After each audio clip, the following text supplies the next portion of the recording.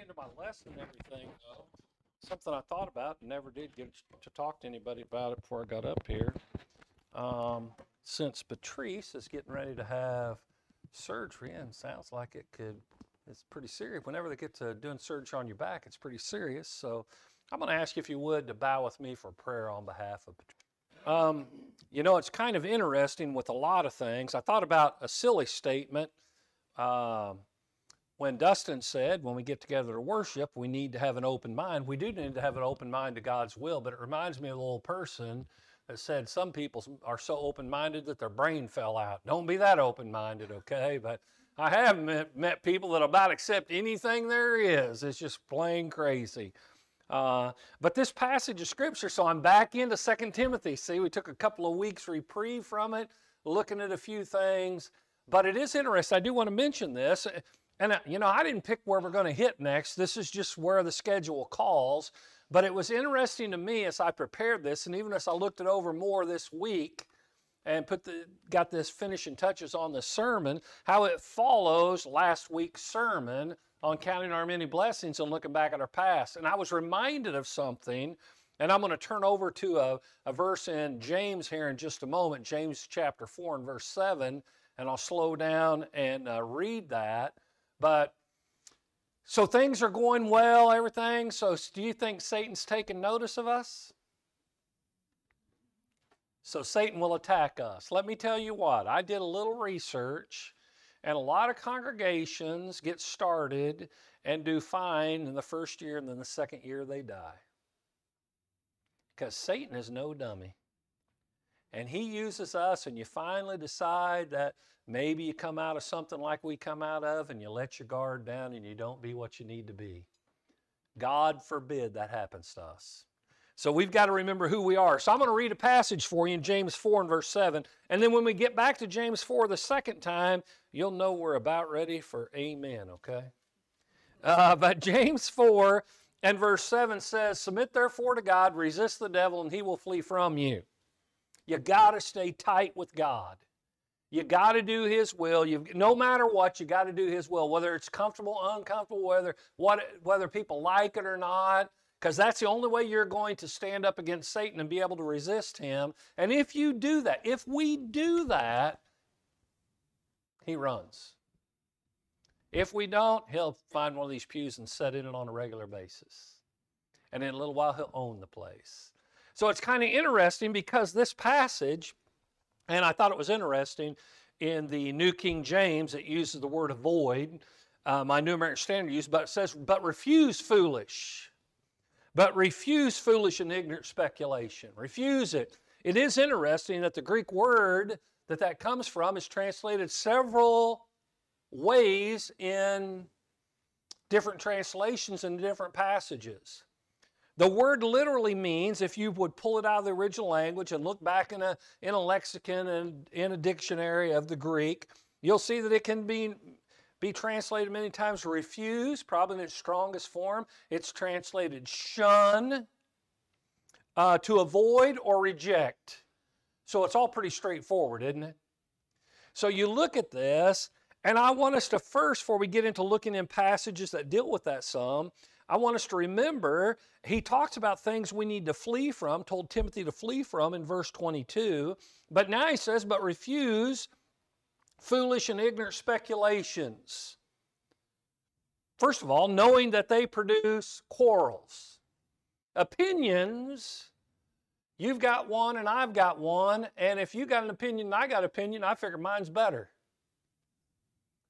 They're just an opinion. But how many times does opinions on a religious level and even in church and differences between Christians become more important than what God said? I think, I feel. So I want you to think about that foolish and ignorant speculation. Foolish and ignorant speculation. Isn't it interesting? What one person considers foolishness, another person considers wisdom. 1 Corinthians 1 and verse 18 talks about the gospel. To the world, it's foolishness. To those of us who are being saved, it's the power of God and the salvation. Of course it's not foolishness. The world views it as foolishness. But we know what it really is, don't we? The gospel is the power of God and salvation.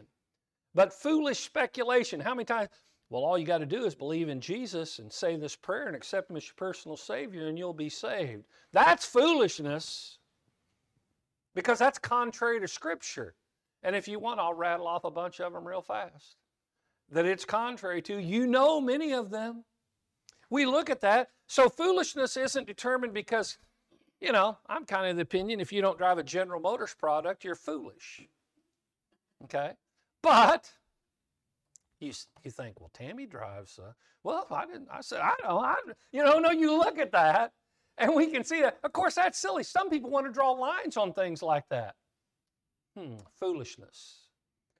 But you know what we want. We want the book, the chapter, and the verse, because it isn't about, listen to me, when you have a disagreement with somebody, it isn't about who's right, it's about what's right. And God's word is always right. It is the truth no matter what. So I always got to get back to what the Bible says.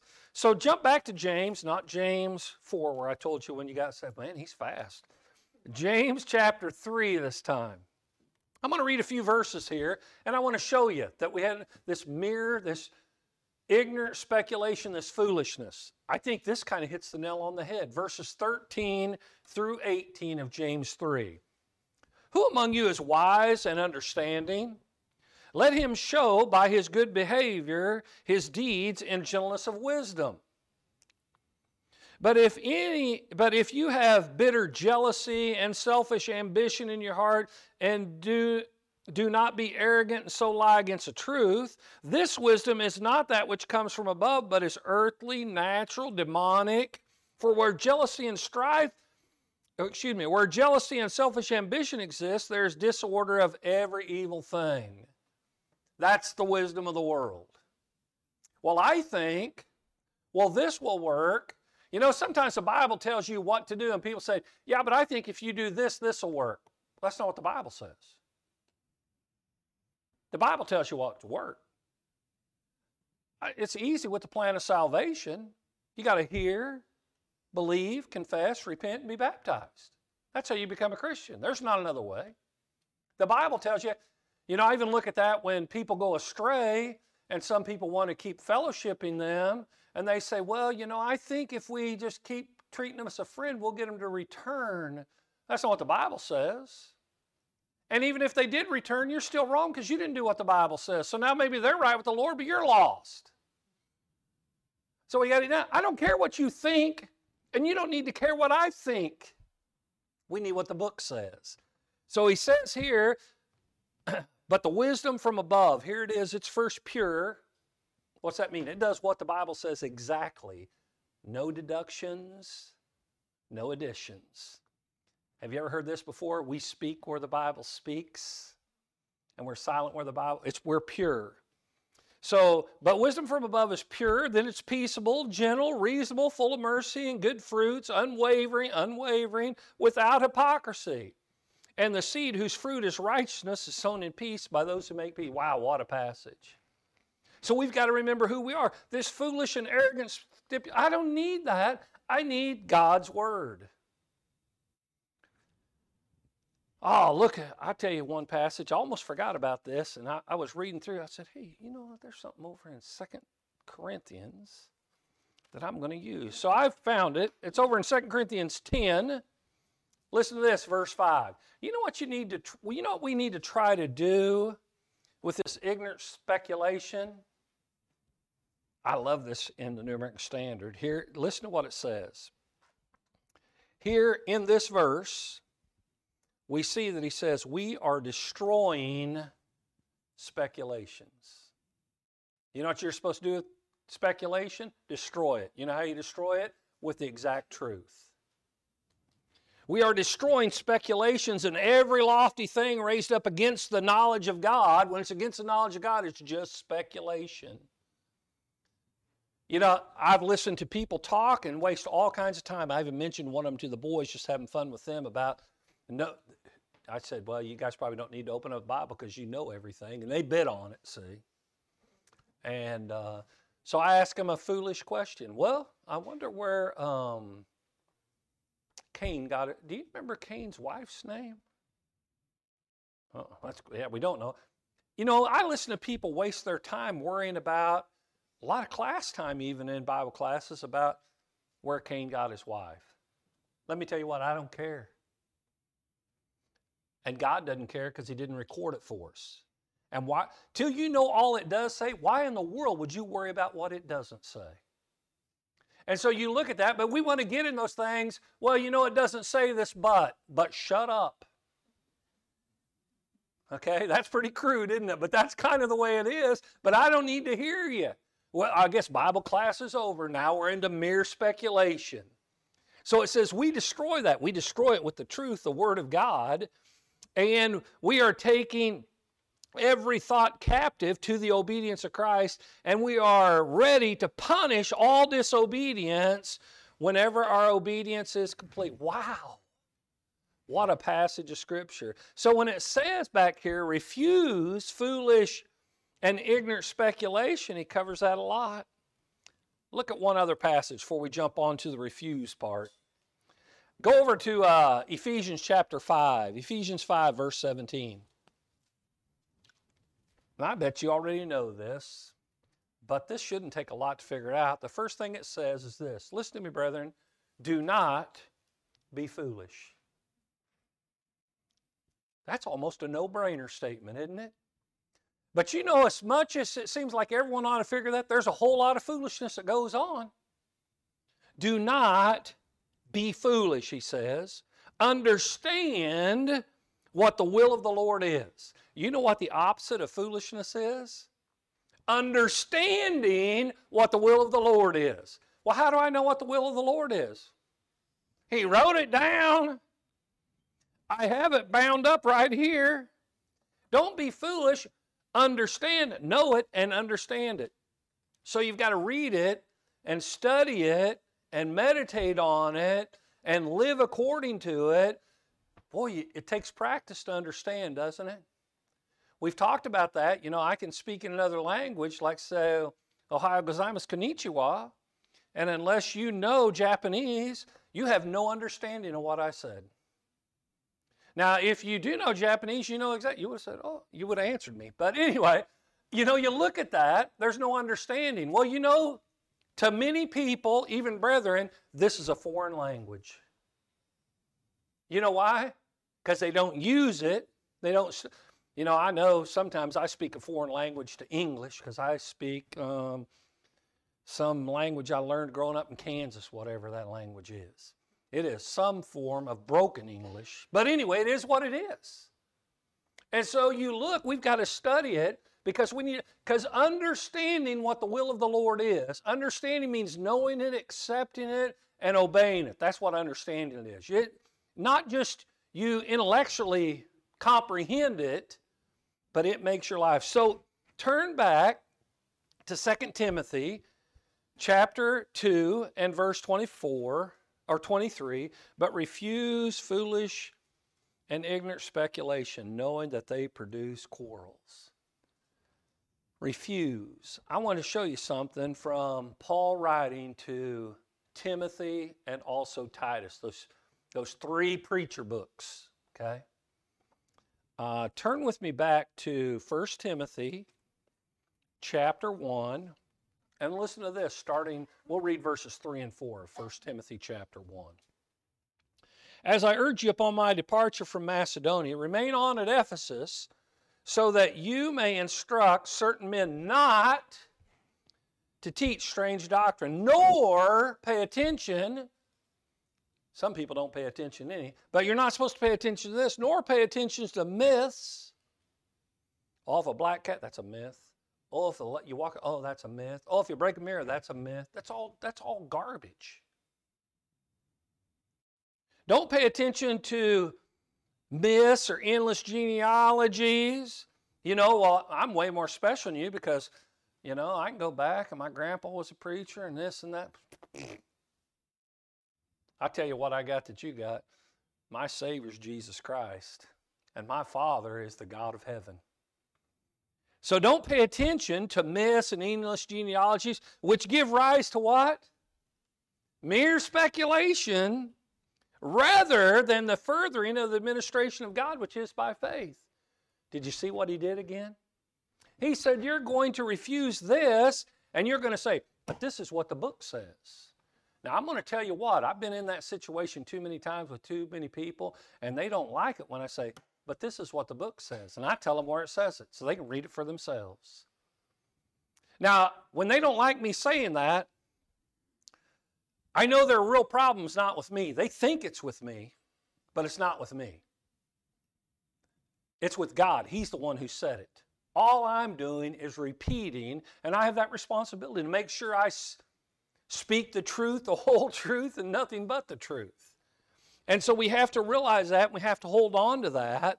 Let's look at another one in 1 Timothy chapter 4. 1 Timothy chapter 4, verses 6 and 7.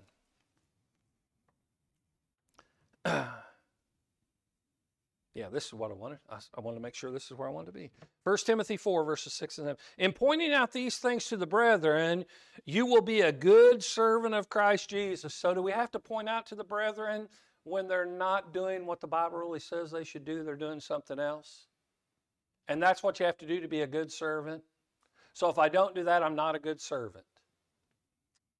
Constantly nourished on the words of the faith and sound doctrine which you have been following. It sounds like we got to make sure we get our strength and our grounding and our truth from the Bible, doesn't it? But have nothing to do with, that kind of sounds like reject, refuse, avoid, or shun, doesn't it? Have nothing to do with worldly fables. I didn't write this, God did. Fit only for old women. That's kind of interesting to me. I'm not going to get into all that. On the other hand, discipline yourself for the purpose of godliness. Whew. Discipline's interesting. Let's say you decide today, right now, before lunch, that you're going to lose 20 pounds. You're going to eat right till you lose 20 pounds. So there's a bunch of food back there you can't eat today. Okay? Well, I'll start after lunch. See, that's kind of, well, you know, it takes commitment and discipline. Let's say you decide, I'm going to start walking or running a mile or 2 miles every day. I'm going to start doing it when I get up every morning. And you get up in the morning, I'm kind of tired today. I think I'll wait for another day. Or we do it for good for 1 or 2 days, and then you can kind of feel it in your back of your calves. You walked a little, so I better take a rest today. See how that works? Do you know Christianity works just like that? You got to suck it up. When the going gets tough, the tough get going. You've got to walk faithful to the Lord even when it hurts. And we've got to do what He says even when it's uncomfortable. We got to refuse those things. We definitely have to remember that. Look at another one. This is a powerful passage over in Titus. But I thought since we're dealing with these words, I couldn't bypass this passage. Titus chapter 3, verses 9, 10, 11. But avoid, there's that word again, refuse, reject, avoid. He used it twice in this text. But avoid foolish controversies. That's controversies. Because sometimes people want to pick biblical subjects and say they're controversial. Well, only controversial because you don't accept them. But foolish controversy is not accepting the Word of God or over something that isn't according to Scripture. And genealogies and strifes and disputes about the law, for they are unprofitable and worthless. Why you waste your time on worthless junk? Reject, there's that word again, a factious man or one that causes strife. Same thing. The old King James, I like that word, heretic. Reject a factious man after the first and second warning, knowing that such a man is perverted and is sinning, being self-condemned. Those people you got to avoid, people that cause strife, people that try to get people to do things they want to do rather than what God wants them to do. We've got to watch that. You've even got to reject that. Now, I've got a bunch of passages we could turn to. We're going to turn to a few of them. I'll mention a few of them in passing, but a few of them are so solid we have to look at when we look at this idea of refusing foolish and mere speculation. Well, what if I know, I don't know, we'll pick on somebody. It gets to be Kim today. Gets to be Kim. So now this isn't true, but I'm going to pick on it because anyone that knows her knows this isn't true. But Kim is the one who is causing the strife. And she's the one that's always working on mere speculation, this foolishness. So if I want to stay away, avoid it, what do I need to do? I need to avoid her. Don't I? Because if I avoid her, if she's the one that's teaching it, then I avoid the teaching, correct?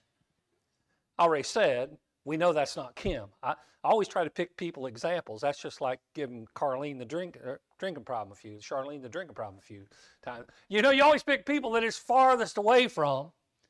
But you think about that, that's pretty plain, isn't it? That's what he's going to tell us time and time again. We need to remember that. So go with me to Romans. We got to hit this one. Chapter 16. Those of us who grew up in Church of Christ can almost quote at least the last part of verse 16. The churches of Christ salute you. But verse 17, I urge you, that sounds pretty serious.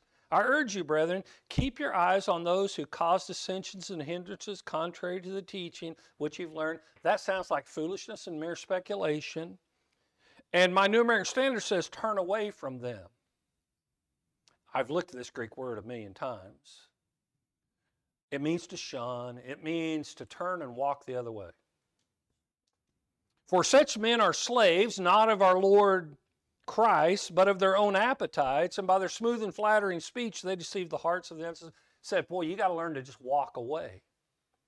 Just walk away. People say, well, that seems harsh. Take it up with God. That's what he says to do. Well, that doesn't seem kind. I think I've read something about the kindness and severity of God. And I'm telling you what, and I've told people this, and I mean this as much as I mean anything, and I try to mean whatever God says when he says it, but if you ever get in a situation where you think you're going to make me choose between you and God, the choice has been made a long time ago for Kendall Fox. You're out. I choose him every time. And I don't care who you are, and I don't care who you're related to. I don't even care if you're my relatives. I'm going to go God's way no matter what. Because if I'm not, then I just will sit down and I just will go live hell-bound anyway. No reason to do this. I just will get all I can get here. Either you're all in or you're all... Well, the worst one, you know, we say you're all in or all out. You know, I say that sometimes. You know that's not exactly biblically true. You could also be lukewarm.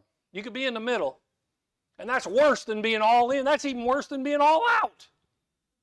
The worst thing is being half in. I don't really know how you do that, but the Bible talks about this complacency. It's terrible. We got to do what the book says every single time. Let's look at another one.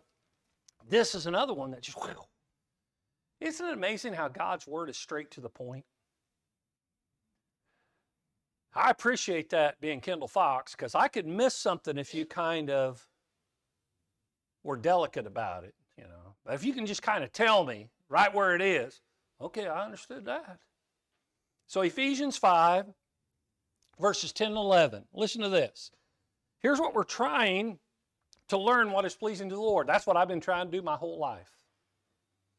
Trying to do, you know what I'm still doing? I'm still trying to learn what is pleasing to the Lord. There's some things I know are pleasing to the Lord because I know it well because I've searched Scripture. And I'm still trying to find out what I can do in my life today that is pleasing to the Lord. I find it. And he says, do not participate. That word is the same word as fellowship. Do not fellowship. Do not participate. That's the same word.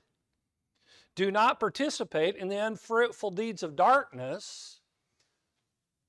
Wow, but then the next part of it is amazing. So not only do I not participate with you if you're doing evil deeds of darkness, but I've even got to point them out to other people. I got to expose them.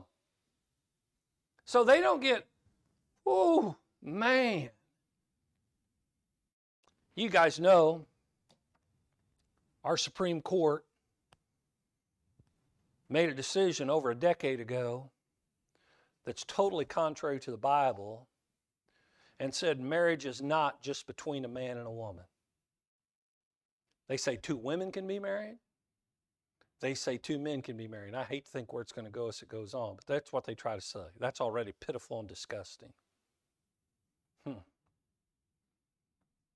So some people say, well, we just need to live in this world and let them do what they're going to do, and we just need to just live at peace. No, we need to expose it.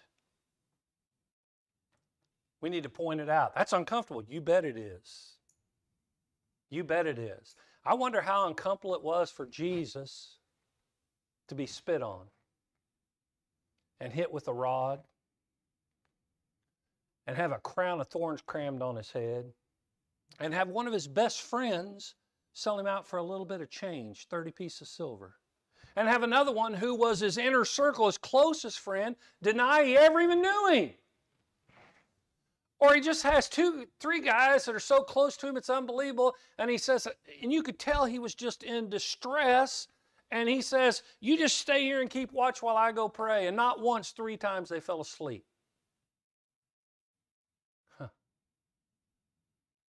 It was never comfortable for him. Why in the world we think it's got to be comfortable for us? Let me tell you what, Jesus' reward is in heaven. You know where our reward is? It's not in Gray Summit. It's not in the state of Missouri. It's nowhere on this planet. It's not at your family reunion or school reunion or your job or in the bank.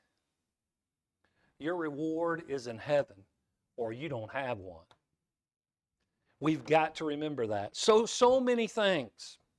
So he says you even got to expose them. Look with me another one. This is, I always try to find the ones that deal with the same thought or maybe even the same word like we're looking at today, but to illustrate what he's saying. So turn with me over to the long book of 2 John. 2 John, go to the last chapter of 2 John. Or you can go to the first chapter or the only chapter. Oh, there's a lot here. I'm going to start reading at verse 8 because I think we need to hear this. Watch yourselves. Did you listen to me? Did you know it didn't say watch yourself? Did you hear that? Watch yourselves. Are we in this together? You are your brother's keeper. Watch yourselves that you do not lose what you've accomplished, but that you may receive your full reward. Do we got to help each other get to heaven? Amen. And then he says, if anyone goes too far and does not abide in the teaching of Christ, if anyone goes beyond what the Bible says, they do not have God. And the one who abides in the teaching, right here, he has both the Father and the Son. What's the determining factor? Whether you live by this and do what it says or don't. Not whether you know it. You got to know it, but that isn't enough. You got to do it. And then he says, if anyone comes to you and does not bring this teaching, I don't care which part of the New Testament it is. If they don't bring that teaching, if they're not living in accordance to it, if they bring this teaching, do not receive them into your house. So if I've got some brother or sister who's not teaching the truth or living the truth, am I supposed to welcome them into my house? Do not receive them into your house. You know, it's kind of funny here because this used to be a house. And now it still is. It's our church house. And do not give them a greeting. So I'm going to be the bad one. I'm the guy that is worshiping in a place that's not living according to God's will. It still says Church of Christ out there, but it's full of strife and sin, and I'm trying to encourage you to leave right here at Franklin County and come to where I'm coming. And I show up at Vernon, I said, hey, Vernon, how you doing?